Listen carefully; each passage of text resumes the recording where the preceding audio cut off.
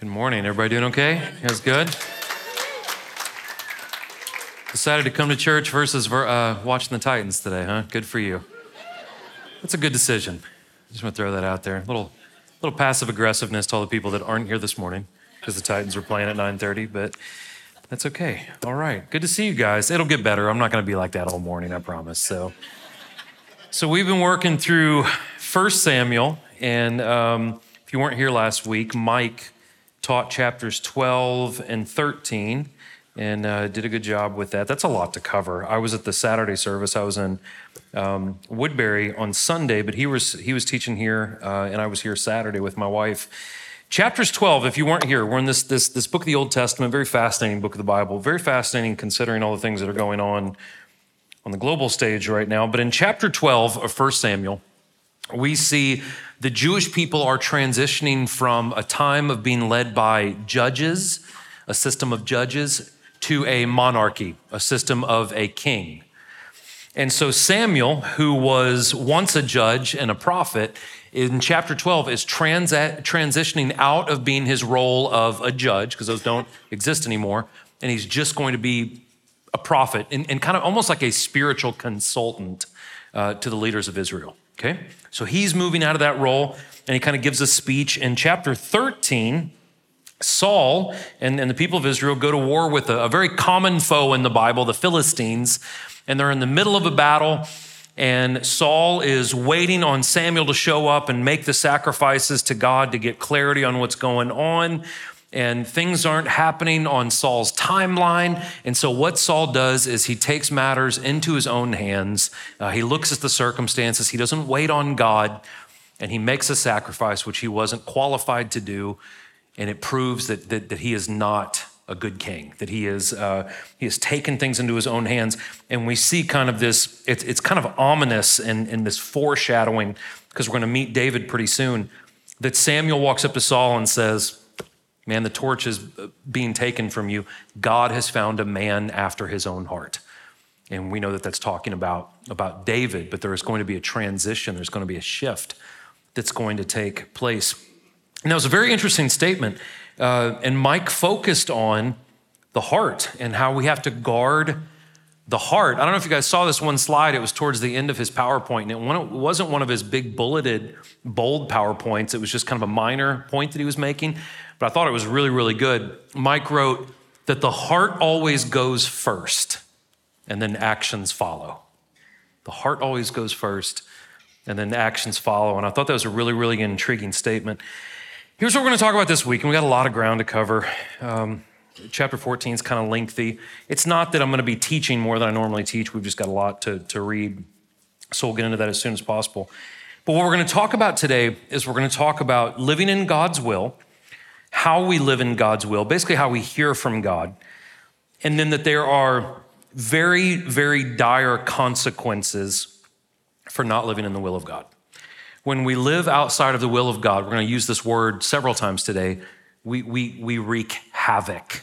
There is havoc in our lives when we live outside of the will of God, and we're going to talk about that a little bit today. Before we get into this, I'm sure most of you are knowledgeable of what's going on in the Middle East. If you're not, you should be. It should be something that we're praying about, something that we are learning about, kind of the situation that's happening right there. And so this morning, if you feel so inclined, I'm going to pray, and we're going to pray for the people in the Middle East. We're going to pray for Israel, and I'd love for you to just jump in and pray with me on those matters, not just this morning. You should be praying about that every day. It's and listen, I'm going to stretch you a little bit. We pray for Israel for lots of reasons. A, they're humans. B, there's a promise made to the people of Israel from God, and I think we as Christians are to honor that and acknowledge that.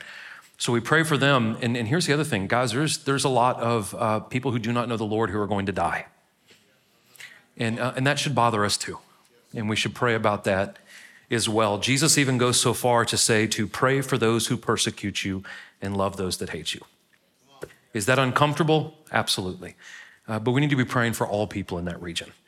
And so we're going to do that this morning just for a minute, and I'll pray for us. We'll get into the Word of God. You know, this morning's a little heavy. And sometimes I'll get emails, man, it's a little heavy. You know, we live in heavy times. And it doesn't do me any good to beat around the bush or just create some kind of false sense of security that everything's all right. So we're just going to be honest this morning and might have a couple of laughs, a couple of cries. I don't know. But a couple of laughs right there. That's good. But let's pray, and then we'll dive into the word, okay? Father God, we love you. Lord, we are thankful that currently we live in a part of the world to where we don't have to worry about missiles hitting our neighbor's house, God, or being evacuated from our homes, or people crossing a border and hurting us, God. Father, thank you, Lord, for the comfort and luxury that we live in. And I pray, Lord, that we never take it for granted. God, as we live in a very comfortable, free place, Lord, we pray for those in parts of the world that do not live in comfortable, free places, God. People who are attacked, God, and people who are hurt, and people who are oppressed for their religious beliefs. And God, we pray for Israel. We pray for the leadership of that country. We pray for the citizens. We pray for the army of that country, God. Lord, we pray for the surrounding nations that do not know you.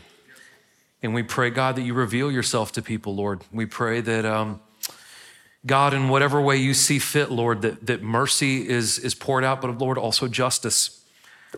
And so, Father, it's complicated and it's hard and we may not understand it all, Lord, but you knew all this was going to happen before you even created the foundations of this planet. So, Lord, we trust you in all this. We love you. Lord, be with us today as we study your word. Enlighten us, help us, teach us, instruct us. God, we pray for all the churches in our area. Of course, we pray for this church, Lord. And we pray that as we study your word, God, that you just draw us closer to you, Lord. We love you. We thank you. We pray all these things in your son's name, God, in Jesus' name. Amen. All right. So we're in the middle of a war with the Philistines in chapter 13. That's where we pick up in chapter 14. This book's in the Old Testament, 9th book, I believe. I'll read a little bit. I want to say a little bit, a lot, and then we'll go back and we'll break it down, okay? Now a Philistine garrison took control of the pass at Michmash. That same day, Saul's son Jonathan said to the attendant who carried his weapons, "Come on, let's cross over to the Philistine garrison on the other side." However, he didn't tell his father. Saul was staying under the pomegranate tree in Migron, on the outskirts of Gibeah. The troops with him numbered about 600. Ahijah, who was wearing an ephod, was also there. He was the son of Ahitub, the brother of Ichabod, the son of Phinehas, son of Eli, the Lord's priest in Shiloh. But the troops did not know that Jonathan had left. There were sharp columns of rock on both sides of the pass that Jonathan intended to cross to reach the Philistine garrison. One was named Bozez, the other was Seneh. One stood to the north in front of Michmash, and the other stood to the south in front of Geba. Jonathan said to the attendant who carried his weapons, "Come on, let's cross over to the garrison of these uncircumcised men." Let me pause there just for a second. When the Bible refers to uncircumcised men, that's not necessarily a nationality thing. These are people who have not taken the covenant with the true God. So there were people who were not Jewish by blood that became followers of the true God that went through the covenant of circumcision in the Old Testament. So what he's saying here is these are people who are opposed to our God, the uncircumcised men. "Perhaps the Lord will help us. Nothing can keep the Lord from saving, whether by many or by few." His armor bearer responded, "Do what is in your heart. Go ahead, I'm completely with you." "All right," Jonathan replied, "we'll cross over to the men and then let them see us. If they say, 'Wait until we reach you,' then we will stay where we are and not go up to them. But if they say, 'Come on up,' then we'll come on up because the Lord has handed them over to us. That will be our sign." They let themselves be seen by the Philistine garrison, and the Philistines said, "Look, the Hebrews are coming out of their holes where they've been hiding." The men of the garrison called to Jonathan and his armor bearer. "Come on up and we'll teach you a lesson," they said. "Follow me," Jonathan told his armor bearer, "for the Lord has handed them over to Israel." Jonathan climbed up using his hands and his feet with his armor bearer behind him, and Jonathan cut them down, and his armor bearer followed and finished them off. In that first assault, Jonathan and his armor bearer struck down about 20 men in a half-acre field. Okay, So in chapter 13, and even before chapter 13, we start to see the inconsistencies and the weaknesses of Saul. We really see it in chapter 13. In chapter 14, we see the exact opposite in his son Jonathan.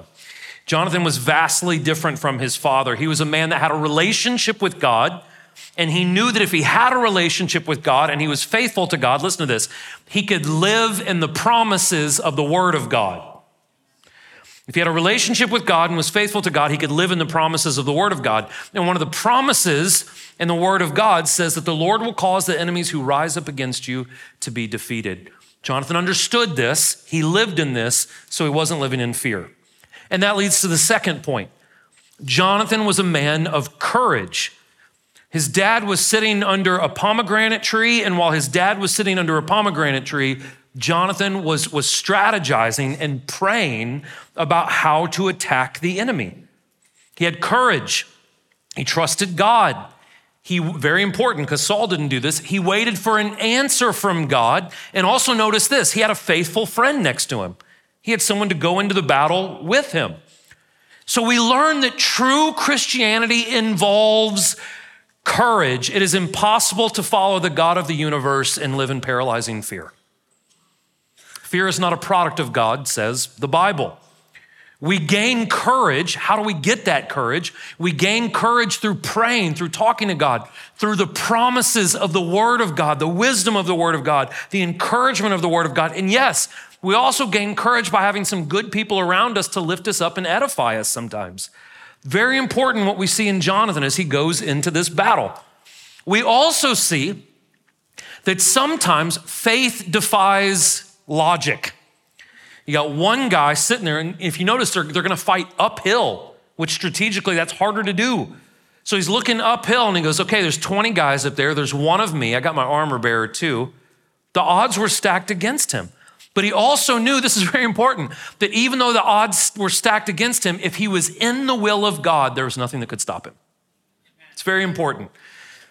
Now listen, we have to be careful with that because some people take that and they look at just really unrealistic or crazy situations, and because God can do all things, they think that they can somehow manipulate that to do things that are unreasonable. Like if you're a 5'10", 44-year-old, father, and you're like, I want to play in the NBA one day. Like God can do all things. Okay, we also have brains, guys, and God gives us those. So listen, God is the God of faith, and God is also the God of logistics and logic and reason. He's the God of both sides, and we have to live in a balance of those things.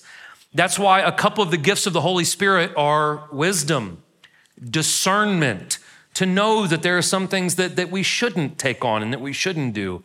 But again, faith often defies logic. So each step that Jonathan took was marked and surrounded by asking God's will, seeking God's will.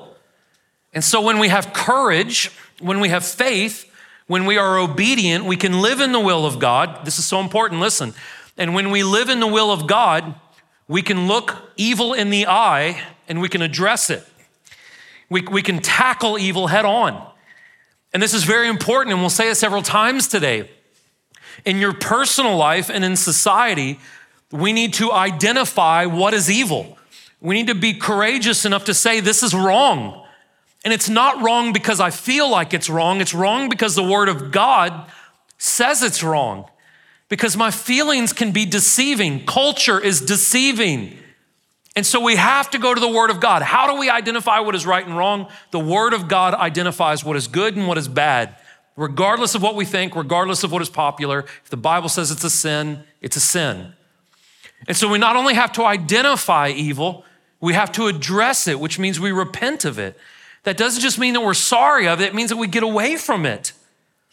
Our problem, though, is when we lack a fear of God, when we lack a fear of the judgment and wrath of God, we ignore sin because we don't think it's that big of a deal. And we see not only our personal lives fall apart, we see society as a whole start to fall apart. Have you seen the United States lately? Are your eyes open to this? Seriously. So we have missed true success. We're the most prosperous, free nation on planet Earth, but we have missed it. We have missed true success. I've said this before. There is no nation on planet Earth that puts out the vile things and condones the vile, grotesque things like the United States does. There's nobody. You can look that up. So Jonathan believed that he would have success, true success, if he obeyed God regardless of the circumstances that he found himself in the middle of. Now, when we say success, I'm not talking about how much money's in your bank account and how nice of a house you live in. Those things are not bad, and those things sometimes come with true success. But when I speak of true success, the key to true success, I'm talking about the key to joy and contentment and peace and healthy marriages and healthy families and healthy work environments and healthy relationships with your boss and your neighbor. That's what true success is. And if we want to live in that, we have to pray and we have to be obedient. And I know I'm being redundant this morning, but we have to keep saying these things. And it is in that relationship with God through prayer and obedience that we live in the will of God. And Jesus even said, whatever you ask for in my name, you will receive. That means whatever you ask for in my will, you will get. So if we live a life in his will, we live a life of true success. That's what God wants for us, to have those things, okay? Next part, this part's really long, bear with me. Terror spread through the Philistine camp and the open fields to all the troops. Even the garrison and the raiding parties were terrified. The earth shook and terror spread from God. When Saul's watchmen in Gibeah of Benjamin looked, they saw the panicking troops scattering in every direction. So Saul said to the troops with him, call the roll and determine who has left us. They called the roll, and they saw that Jonathan and his armor bearer were gone. So Saul told Ahijah, bring the ark of God, for it was with the Philistines at that time. While Saul spoke to the priest, the panic in the Philistine camp increased in intensity. So Saul said to the priest, stop what you're doing. Saul and all the troops went with him, assembled and marched to the battle. And there the Philistines were fighting against each other in great confusion. There were Hebrews from the area who had gone earlier into the camp to join the Philistines, but even they joined the Israelites who were with Saul and Jonathan. When all the Israelite men who had been hiding in the hill country of Ephraim heard that the Philistines were fleeing, they also joined Saul and Jonathan in the battle. Verse 23 is important. So the Lord saved Israel that day. The battle extended beyond Beth-aven, and the men of Israel were worn out that day, for Saul had placed the troops under an oath.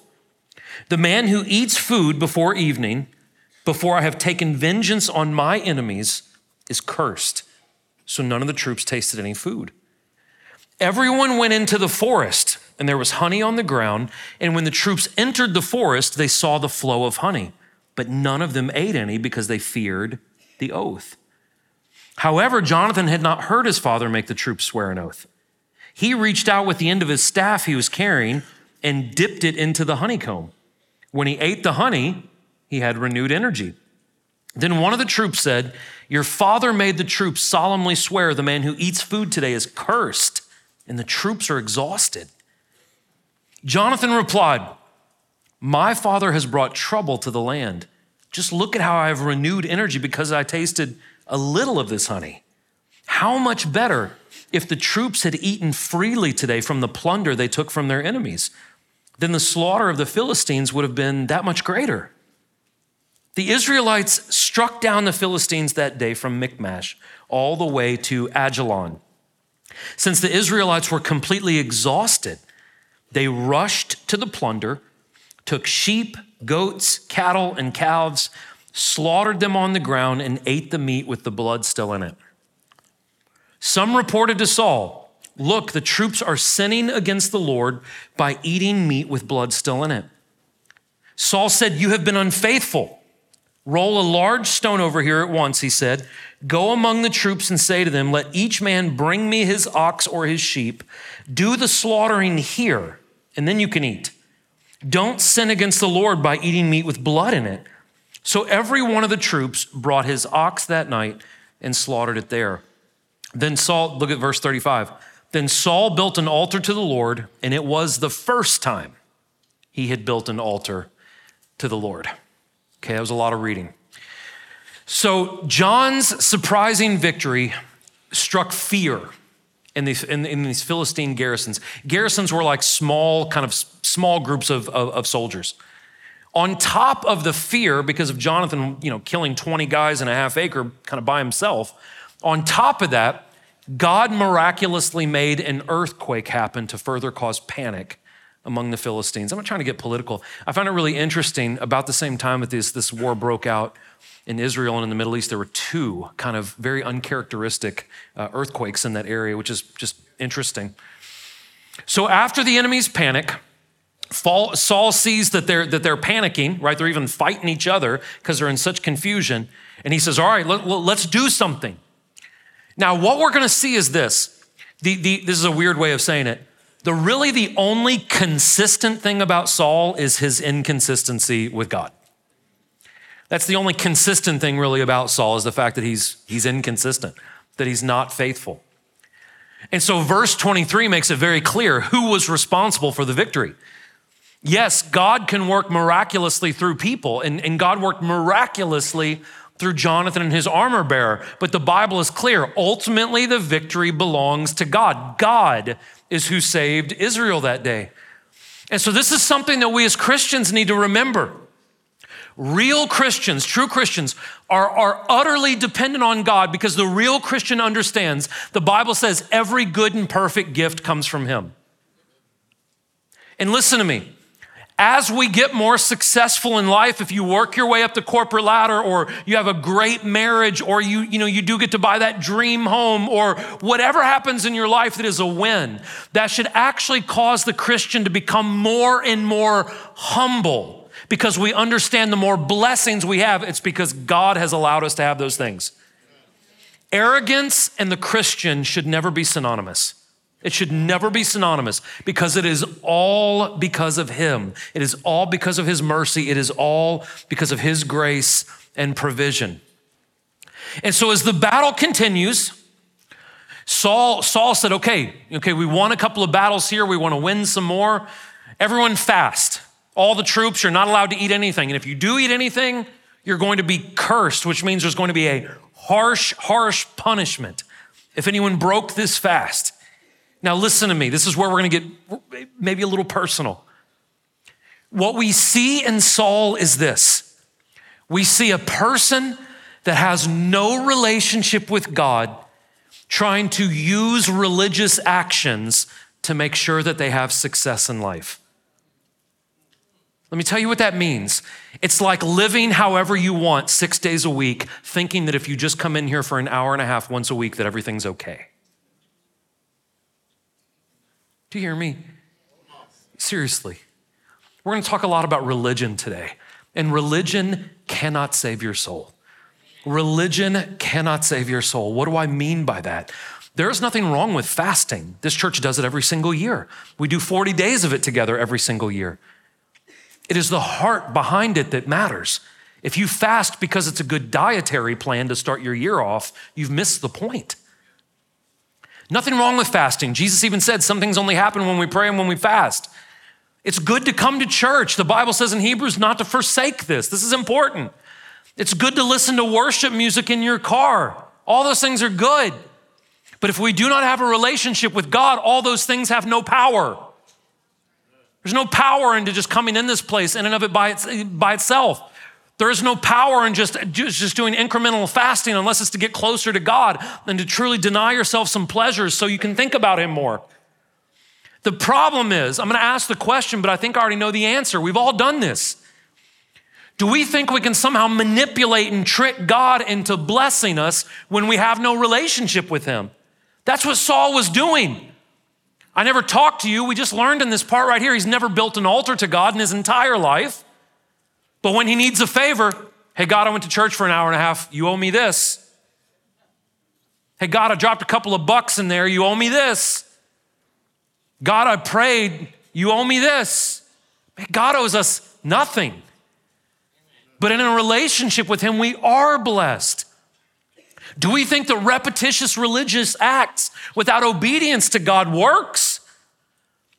I'm not trying to point out any of you, and I'm not thinking of any specific person, but there are people who are here every single weekend. They may even serve, but then they leave this place and they live in conscious sin, and they wonder why they can't hear God, and they wonder why their life is chaotic, and they wonder why things aren't lining up correctly. It's because even though we have the appearance of religion, we don't have a relationship, and it doesn't work. That's why even like in the states of Tennessee, where we have mega churches and we're the Bible Belt, it's the second or third most violent state of all 50. Did you know that? More violent crimes in Tennessee than New York, than in California, than in places like, we always point fingers, look how lost they are. We have a veneer of religion, but obviously a lack of relationship. There's a problem. We think we can somehow trick God, and we can't. Don't be deceived, the Bible says. God cannot be mocked. Whatever a man sows, he reaps. And so he makes everyone do this fast, because if we just fast, we'll win. It doesn't matter if we talk to God, but if we do this religious thing. And so they're fasting, they're hungry, they're walking through the woods, and they see a bunch of honeycomb with just honey oozing everywhere. They can't eat it. It's kind of funny to think about this. Maybe it's just my sick, twisted mind. Jonathan's walking with him. He's like, oh, stabs some honey with his spear, pulls it up, and honey all over his face. It's all over his shirt. He's just eating the honey. He's feeling good. He's like, man, I feel good, right? That honey rush. I don't know if that's a real thing, but anyways, he's feeling good. And everyone's looking at him, and they're like, man, we swore an oath not to do that. And Jonathan goes, I didn't know anything about an oath. Not only did he not know anything about the oath, he goes, that's ridiculous. To ask us to do this fast in the middle of this fighting, we haven't even consulted with God. And he saw that his father was bringing destruction because he was selfish and because he was foolish. And that goes back to the false sense of security that is religious action. Again, fasting is good, but when we do it out of selfish ambition, if you fast with us at the beginning of this next year just because you want to lose 10 pounds, completely miss the point of fasting.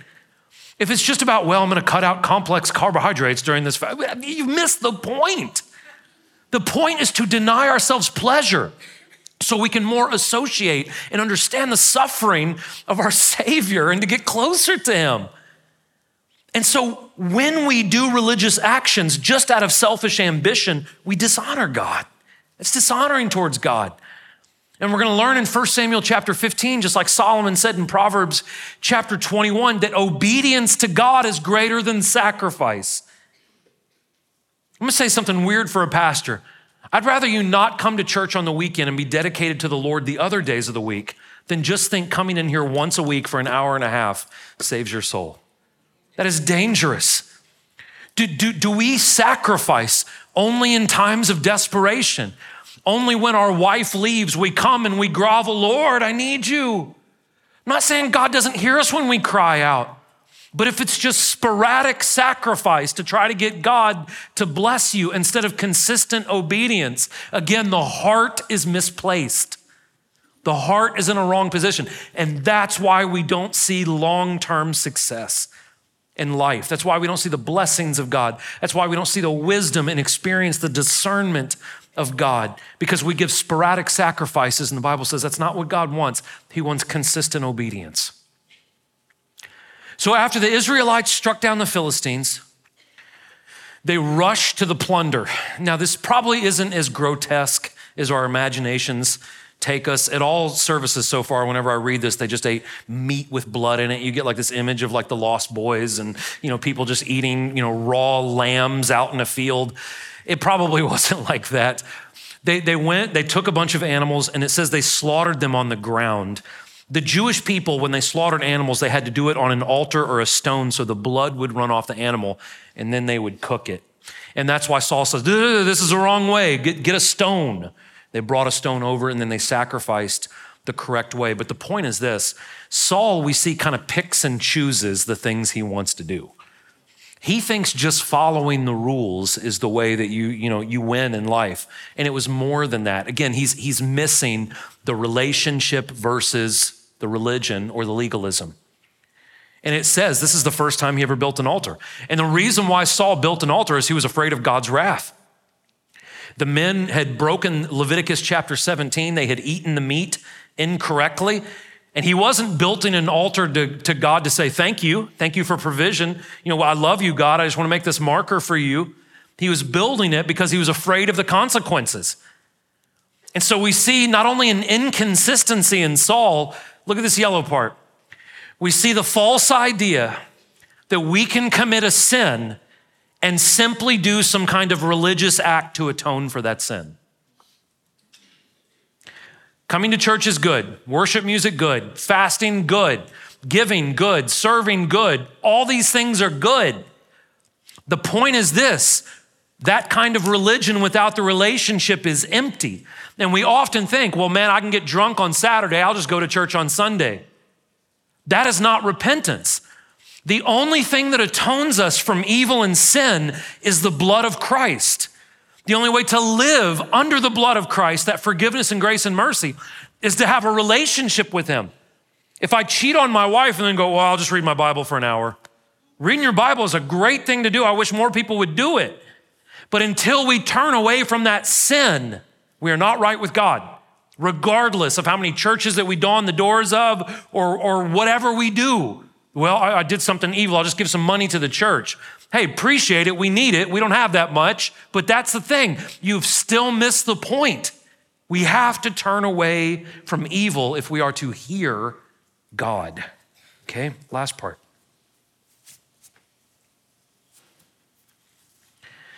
Saul said, let's go down after the Philistines tonight and plunder them until morning. Remember this. Don't even let one remain. Remember that. Do whatever you want, the troops replied. But the priest said, let's approach God here. So Saul inquired of God, should I go after the Philistines? Will you hand them over to Israel? But God didn't answer him that day. Saul said, all you leaders of the troops, come here. Let's investigate how this sin has occurred today. As surely as the Lord lives who saves Israel, even if it is because of my son Jonathan, he must die. Not one of the troops answered him. So he said to all of Israel, these are the troops, you will be on one side, and I and my son Jonathan will be on the other side. And the troops replied, do whatever you want. Saul said to the Lord, God of Israel, why have you not answered your servant today? Let me pause there for a second. If you go back and read about Saul, Saul was never really serving God. Saul was serving Saul. If the unrighteousness is in me or in my son Jonathan, Lord God of Israel, give Urim. But if the fault is on your people, Israel, give Thummim. Jonathan and Saul were selected and the troops were cleared of the charge. Then Saul cast the lot between me and my son Jonathan, and Jonathan was selected. Saul commanded him, tell me what you did. Jonathan told him, I tasted a little honey. With the end of the staff I was carrying, I'm ready to die. Saul declared to him, may God punish me and do so severely if you don't die, Jonathan. But the people, the soldiers, said to Saul, must Jonathan die? He accomplished such a great deliverance for Israel. No, as the Lord lives, not a hair of his head will fall to the ground, for he worked with God's help today. So the people redeemed Jonathan and he didn't die. Then Saul gave up the pursuit of the Philistines. Remember earlier he said, not let one live. And the Philistines returned to their own territory. When Saul assumed the kingship over Israel, he fought against all of his enemies in every direction, against Moab, the Ammonites, Edom, the kings of Zobah, and the Philistines. Wherever Saul turned, he caused havoc. He fought bravely, defeated the Amalekites, and rescued Israel from those who plundered them. Saul's sons were Jonathan, Ishvi, Malchishua. The names of his daughters were Merab, the firstborn, and Michal, the younger. The name of Saul's wife was Ahinoam, and the daughter of Ahimaaz. The name of the commander of his army was Abner, son of Saul's uncle Ner. Saul's father was Kish. Abner's father was Ner, son of Abiel. The conflict with the Philistines was fierce all of Saul's days. So wherever Saul noticed any strong or valiant man, he enlisted him. Okay. So after a couple of victories, Saul gets a little overzealous. Hey, let's keep on attacking our enemies. Let's go get them. Let's keep pursuing. And in the middle of that, his soldiers were like, they're just trying to do what their king is telling them to do. Do whatever you want. They're probably tired, probably fatigued. And all of a sudden the priest says, maybe we should pray about what we're supposed to do. Novel approach, right? Maybe we should ask God what he wants us to do. And it says that Saul inquired of God. Now that word inquire can mean two different things. It can mean to simply ask, right? You inquire about something. It also means to draw close to. It appears like Saul is doing the first one. He is just asking questions. He is not necessarily drawing close to God, and we're going to learn why we believe he's not drawing close to God. Because when he prays, Saul hears nothing. There is no answer from God. Now, here's the thing. I bet all of us in this room have asked God questions before. We are going to get one of three responses when we ask things of God. We're going to get a yes, we're going to get a no, or we're going to get nothing at all. Now, sometimes we get nothing at all because God wants us to learn patience. A lot of us in this room, I'll be the first to volunteer and say, I'm one, need to learn more patience. I'm a very impatient person. I'm a fixer. Any other fixers in the room? There's a problem, I want to fix it. I want to get it done, right? Let's solve this. And that's not always the way it works. Sometimes God wants you to stop. Be still for a minute. Listen, right? The other reason, though, that we don't, and this is the more typical reason why we don't hear from God, is Saul had unrepentant sin in his heart. And when we have unrepentant sin in our heart, when we have not dealt with the evil within us, we are incapable of tuning into the frequency of God. So in order to be in a relationship with a holy God, we must strive to be holy people. This is why the Bible says, be holy like I am holy.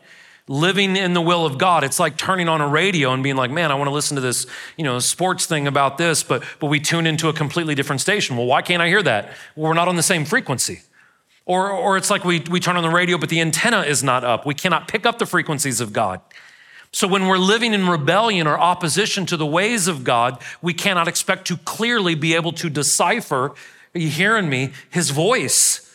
So we have to be on the same wavelength. So notice what Saul does when he is incapable of hearing the voice of God. This is what Saul does. He does what a lot of us do whenever we can't hear the voice of God. We blame it on other people. Saul goes, God, what do you want us to do? He hears nothing, and then he goes, okay, who has sinned? Who has done something wrong? Right? Completely oblivious to the fact that it is him. And so he starts pointing the finger. It must have been the pastor that hurt my feelings 10 years ago, or my parents, or it must be the president, or it must be my boss. Someone else is the reason why I am not seeing the things in my life that I want to see. And what we learn is this, is that pride is really the root of all sin. People say, well, I thought it was the love of money. The love of money buys things for us. It is the same thing whenever we are constantly thinking about self, whenever we think that we can do no wrong, whenever we have bought, listen to me, whenever we have bought into the lie of the Western world that you are okay just the way you are. That is a vicious and antithetical lie that goes completely against the Bible. Listen, let me tell you why. Well, Corey, you're saying I'm not perfect the way I am? I am absolutely telling you that. Because here's what happens if we think we're okay just the way we are. If I'm okay the way I am in no need of saving. And if I am in no need of saving, I'm in no need of a savior. It doesn't take a rocket scientist to see where I'm going with this line of thinking. So if I'm born okay and live okay and everything I do is okay, if I can create my own truth, regardless of biology, theology, logic, reason, whatever, if it's all about me, I am in no need of a savior. And the thing is that none of us are okay apart from God. There is no good thing, the Bible says, apart from God. And when we think we're okay without him, we have believed a vicious, destructive lie. And here's the thing, when we buy into the lie that it's not us, it can't be us, I'm good. When we buy into that lie, listen, we are incapable of seeing the signs of God. Here's what Saul does. Saul goes, there's a problem. Grab the Urim and the Thummim. If you weren't here a couple of weeks ago, that is a white stone and a black stone that the Jewish people would use. And here's the thing. Periodically in the Bible, they would cast these stones because a righteous leader has said, okay, I'm having a hard time deciphering the word of God, or not the word of God, but the voice of God. Let's cast the Urim and the Thummim, and that will tell us what to do. But they were righteous. And when a righteous person looked for the sign, they could decipher the sign. The problem here was an unrighteous person tried to distinguish the signs of God. And what did he conclude? It's my son's fault, and I'm going to kill my son. He totally missed what God was doing. And what we learn is this. We cannot decipher the signs of God when we are not living in accordance with God. All the time people come up to me and they're just like, Corey, I think I've been seeing signs. I think I'm going to do this and move here and leave this person. Been seeing signs. And I'm like, whoa, wait a second. A, have you put that up against the word of God? That's one thing. Two, how do you expect to be able to see signs when you're living in the blindness of the truth of God? You're incapable of seeing those signs. This goes back to the Gospel of John. Seeing isn't believing. It is only when we believe and are obedient to God that we are able to see. When we're not living correctly, we're incapable of recognizing what God is doing. And we can even twist and turn and manipulate things to say things that they're not trying to say. That's what's happening here. Fortunately, level heads prevailed. Saul was going to kill his own son, and the soldiers step up and go, not today, not today. Jonathan has done amazing things. He had this amazing victory, and it said that the people redeemed Jonathan. They saved him from this situation, and he did not die. You know, it's interesting. I told you to remember this. It says at this point, Saul gave up pursuing the Philistines. There was an evil, and we're going to talk a little bit more about some of the people around the people of God here in the next couple of weeks because it explains why God tells them to wipe out certain people. But Saul was supposed to take care of the Philistines that day, but he didn't. He gave up. Ironically, those same people would come back and take his life and take his son's life. Do you know the lesson we learned from that? If there is unresolved and unconquered evil within our life, it is a guarantee that it will come back and get us. And it may even get our children too. I hope that resonates with somebody. And then we see something really strange here at the end of this chapter. It's a really weird place for this to be. It's not strange in what it says. It's just strange at where it is. Because we have a lot more of dealing with Saul coming up in the book of 1 Samuel. But Saul's legacy, kind of in a nutshell, is told from verse 47 to 51. And it says that he was an amazing military leader. He was extremely successful. It says everywhere he went, he conquered all these groups and he wreaked havoc. It didn't say wreak, it says that he caused havoc. Now that word havoc has a dual meaning and it's very, very interesting. And I think it's worth talking about for a second. The word havoc there, some of your translations, if you use a different one than me, the New Living Translation uses the word victory right there. Everywhere he went, he had victory. Now, when it comes to the world's way of looking at victory, he was quite successful, right? The other way to interpret that word havoc, though, is just like it says, a disturbance, chaos. Do you know what we learn in this word and in where it's placed here? We can simultaneously be successful in the world's eyes and do complete destruction spiritually, with our families, with our marriages. We can do both simultaneously. You can make millions and millions of dollars. You just may lose the relationship with your children in the meantime. So in one way you've won, in another way you have utterly lost. You may climb the corporate ladder and you may become VP or president or CEO or CFO, and there's nothing wrong with that. But if you sacrifice your marriage in the meantime of that pursuit, you may have succeeded in the world's eyes, but you've caused havoc over here. Do you understand what I'm saying?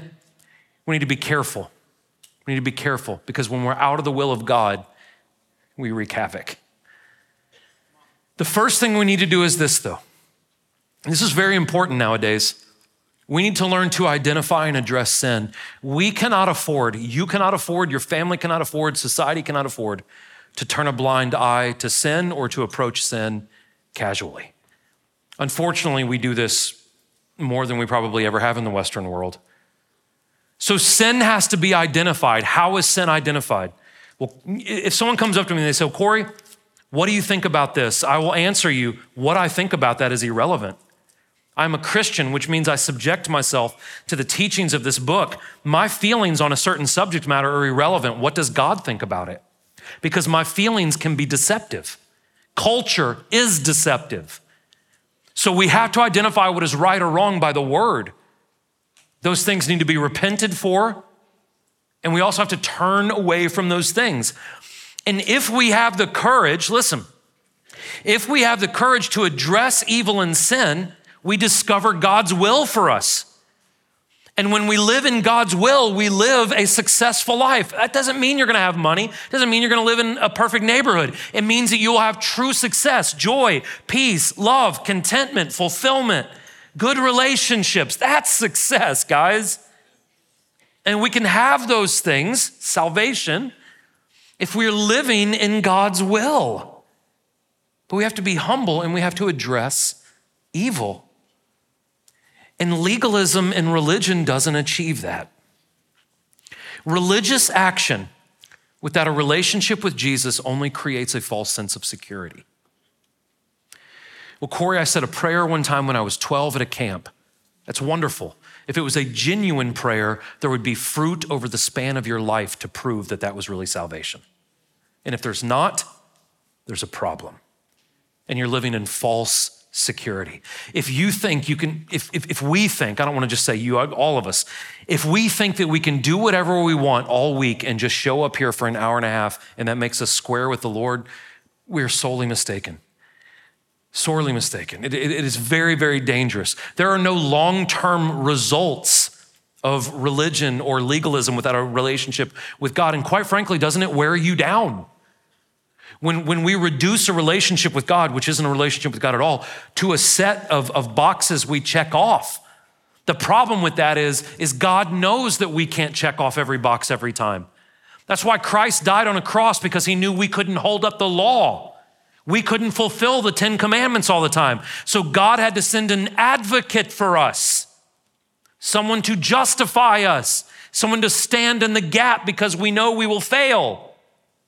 Legalism just wears us down. And true spiritual freedom and true spiritual power come through a consistent and obedient relationship with Jesus. How do we do that? And I say it every week, but again, it's worth repeating. We first have to have a prayer life. We have to pray. How much should we pray? Every day. We should pray with intentionality. We teach that here at the church. Thank God, repent of sin, pray for other people, pray for yourself. We should do that every single day. We should also periodically just touch base with God throughout the day. Any of you married couples do that? You just periodically call each other throughout the day and you're like, hey, I don't have anything important. I just want to tell you I love you. My wife has some kind of radar. She typically knows subconsciously that I'm in a meeting. That's when she calls. But I'll answer and she's like, oh, it's nothing important. I love you. And I'm like, oh, okay, you know. We should do that with God sometimes. Turn off the radio in the car and just go, hey, Lord, thank you so much for today. Thank you so much for my kids. Thank you so much for my marriage. Thank you, God, that I live in a nation to where I don't have to worry about a missile hitting my neighbor's house. Thank you, God. Sometimes we just need to touch base with the Lord a little bit. We also need godly community. We need to be in the Word of God, and we need to be obedient. And in that, we create a relationship with him, and we receive power, and we receive freedom, and we learn how to hear God. But here's the thing. If we are to hear God, we first have to ask ourselves, who really is the God of my life? The world would tell you, you're the God of your life.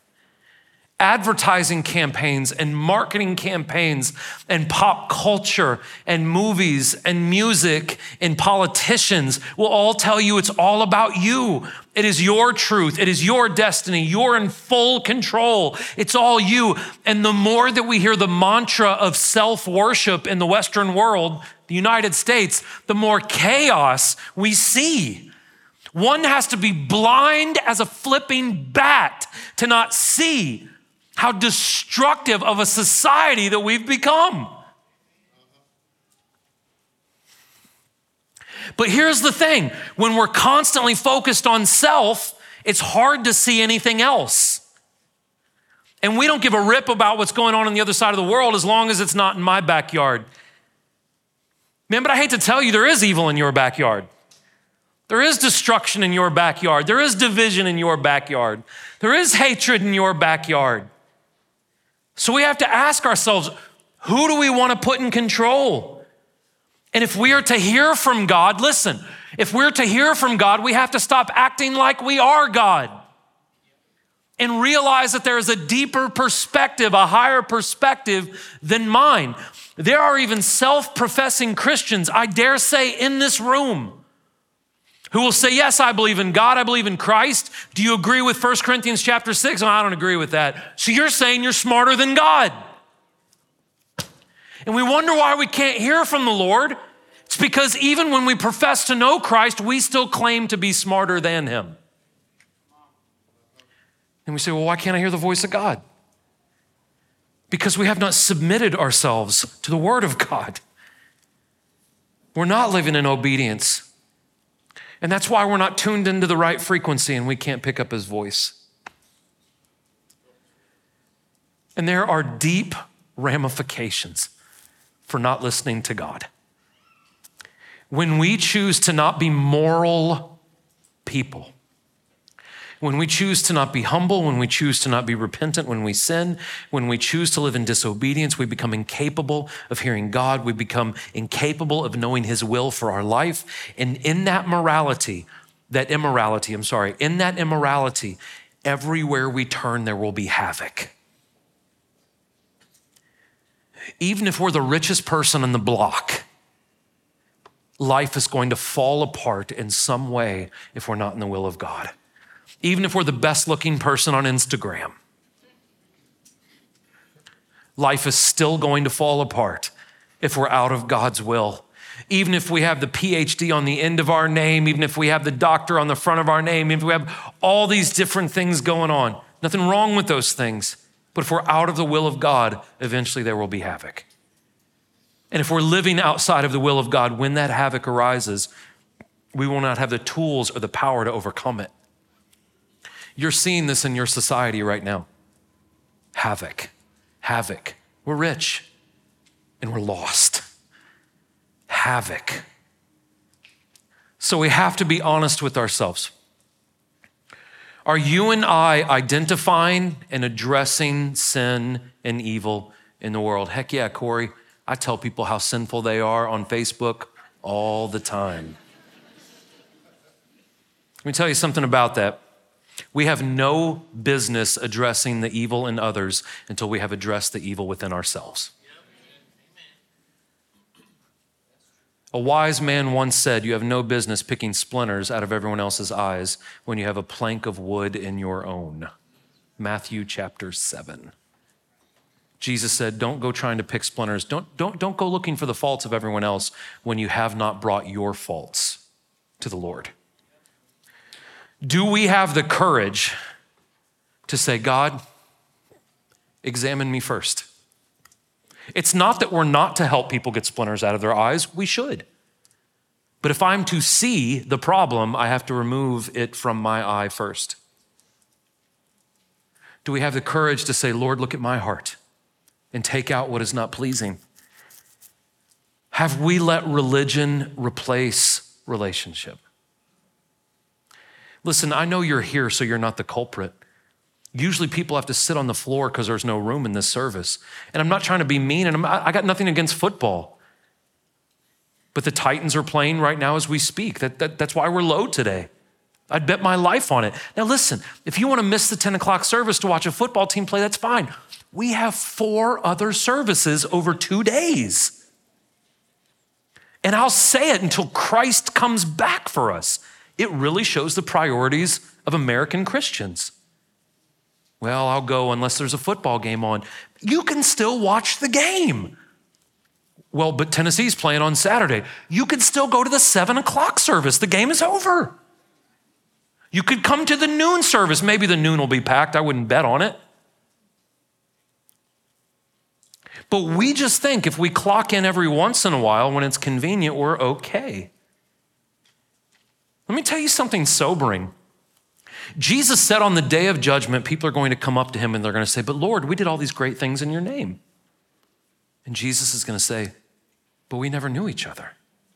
And then he's going to say something really scary. Depart from me, you workers of iniquity, you people who chose to live in sin. That's what Jesus is going to say. There are even going to be people who do miraculous things like speak in the tongues of angels, 1 Corinthians 13. But if there's no love of God and love of people, the Bible says it's just a bunch of noise. Has religion replaced relationship? Are we inquiring from God for direction?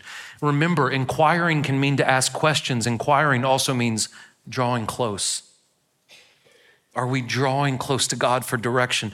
And do we understand the ramifications of not drawing close to God? Havoc. I want that word to be ingrained in your brain for the next week or so. And when you look at the world around you, especially the one we live in this corner, right? Havoc, havoc. When we are out of the will of God, there is havoc everywhere we turn. Okay. Again, periodically I get an email. Corey, why are you so serious today? Why? Listen. If we do a night at the movies and I compare Jesus Christ to Luke Skywalker, that's not going to change your life. A lot of churches doing bull crap like that. And maybe the reason that we have grown into such havoc in this country is churches don't teach this book anymore. And it may upset some people and they may want some happy, clap and pat you on the back and tell you that you're okay. I love you too much than to let us put our heads in the sand and just pretend like everything is all right around us. Would you bow your heads with me, please?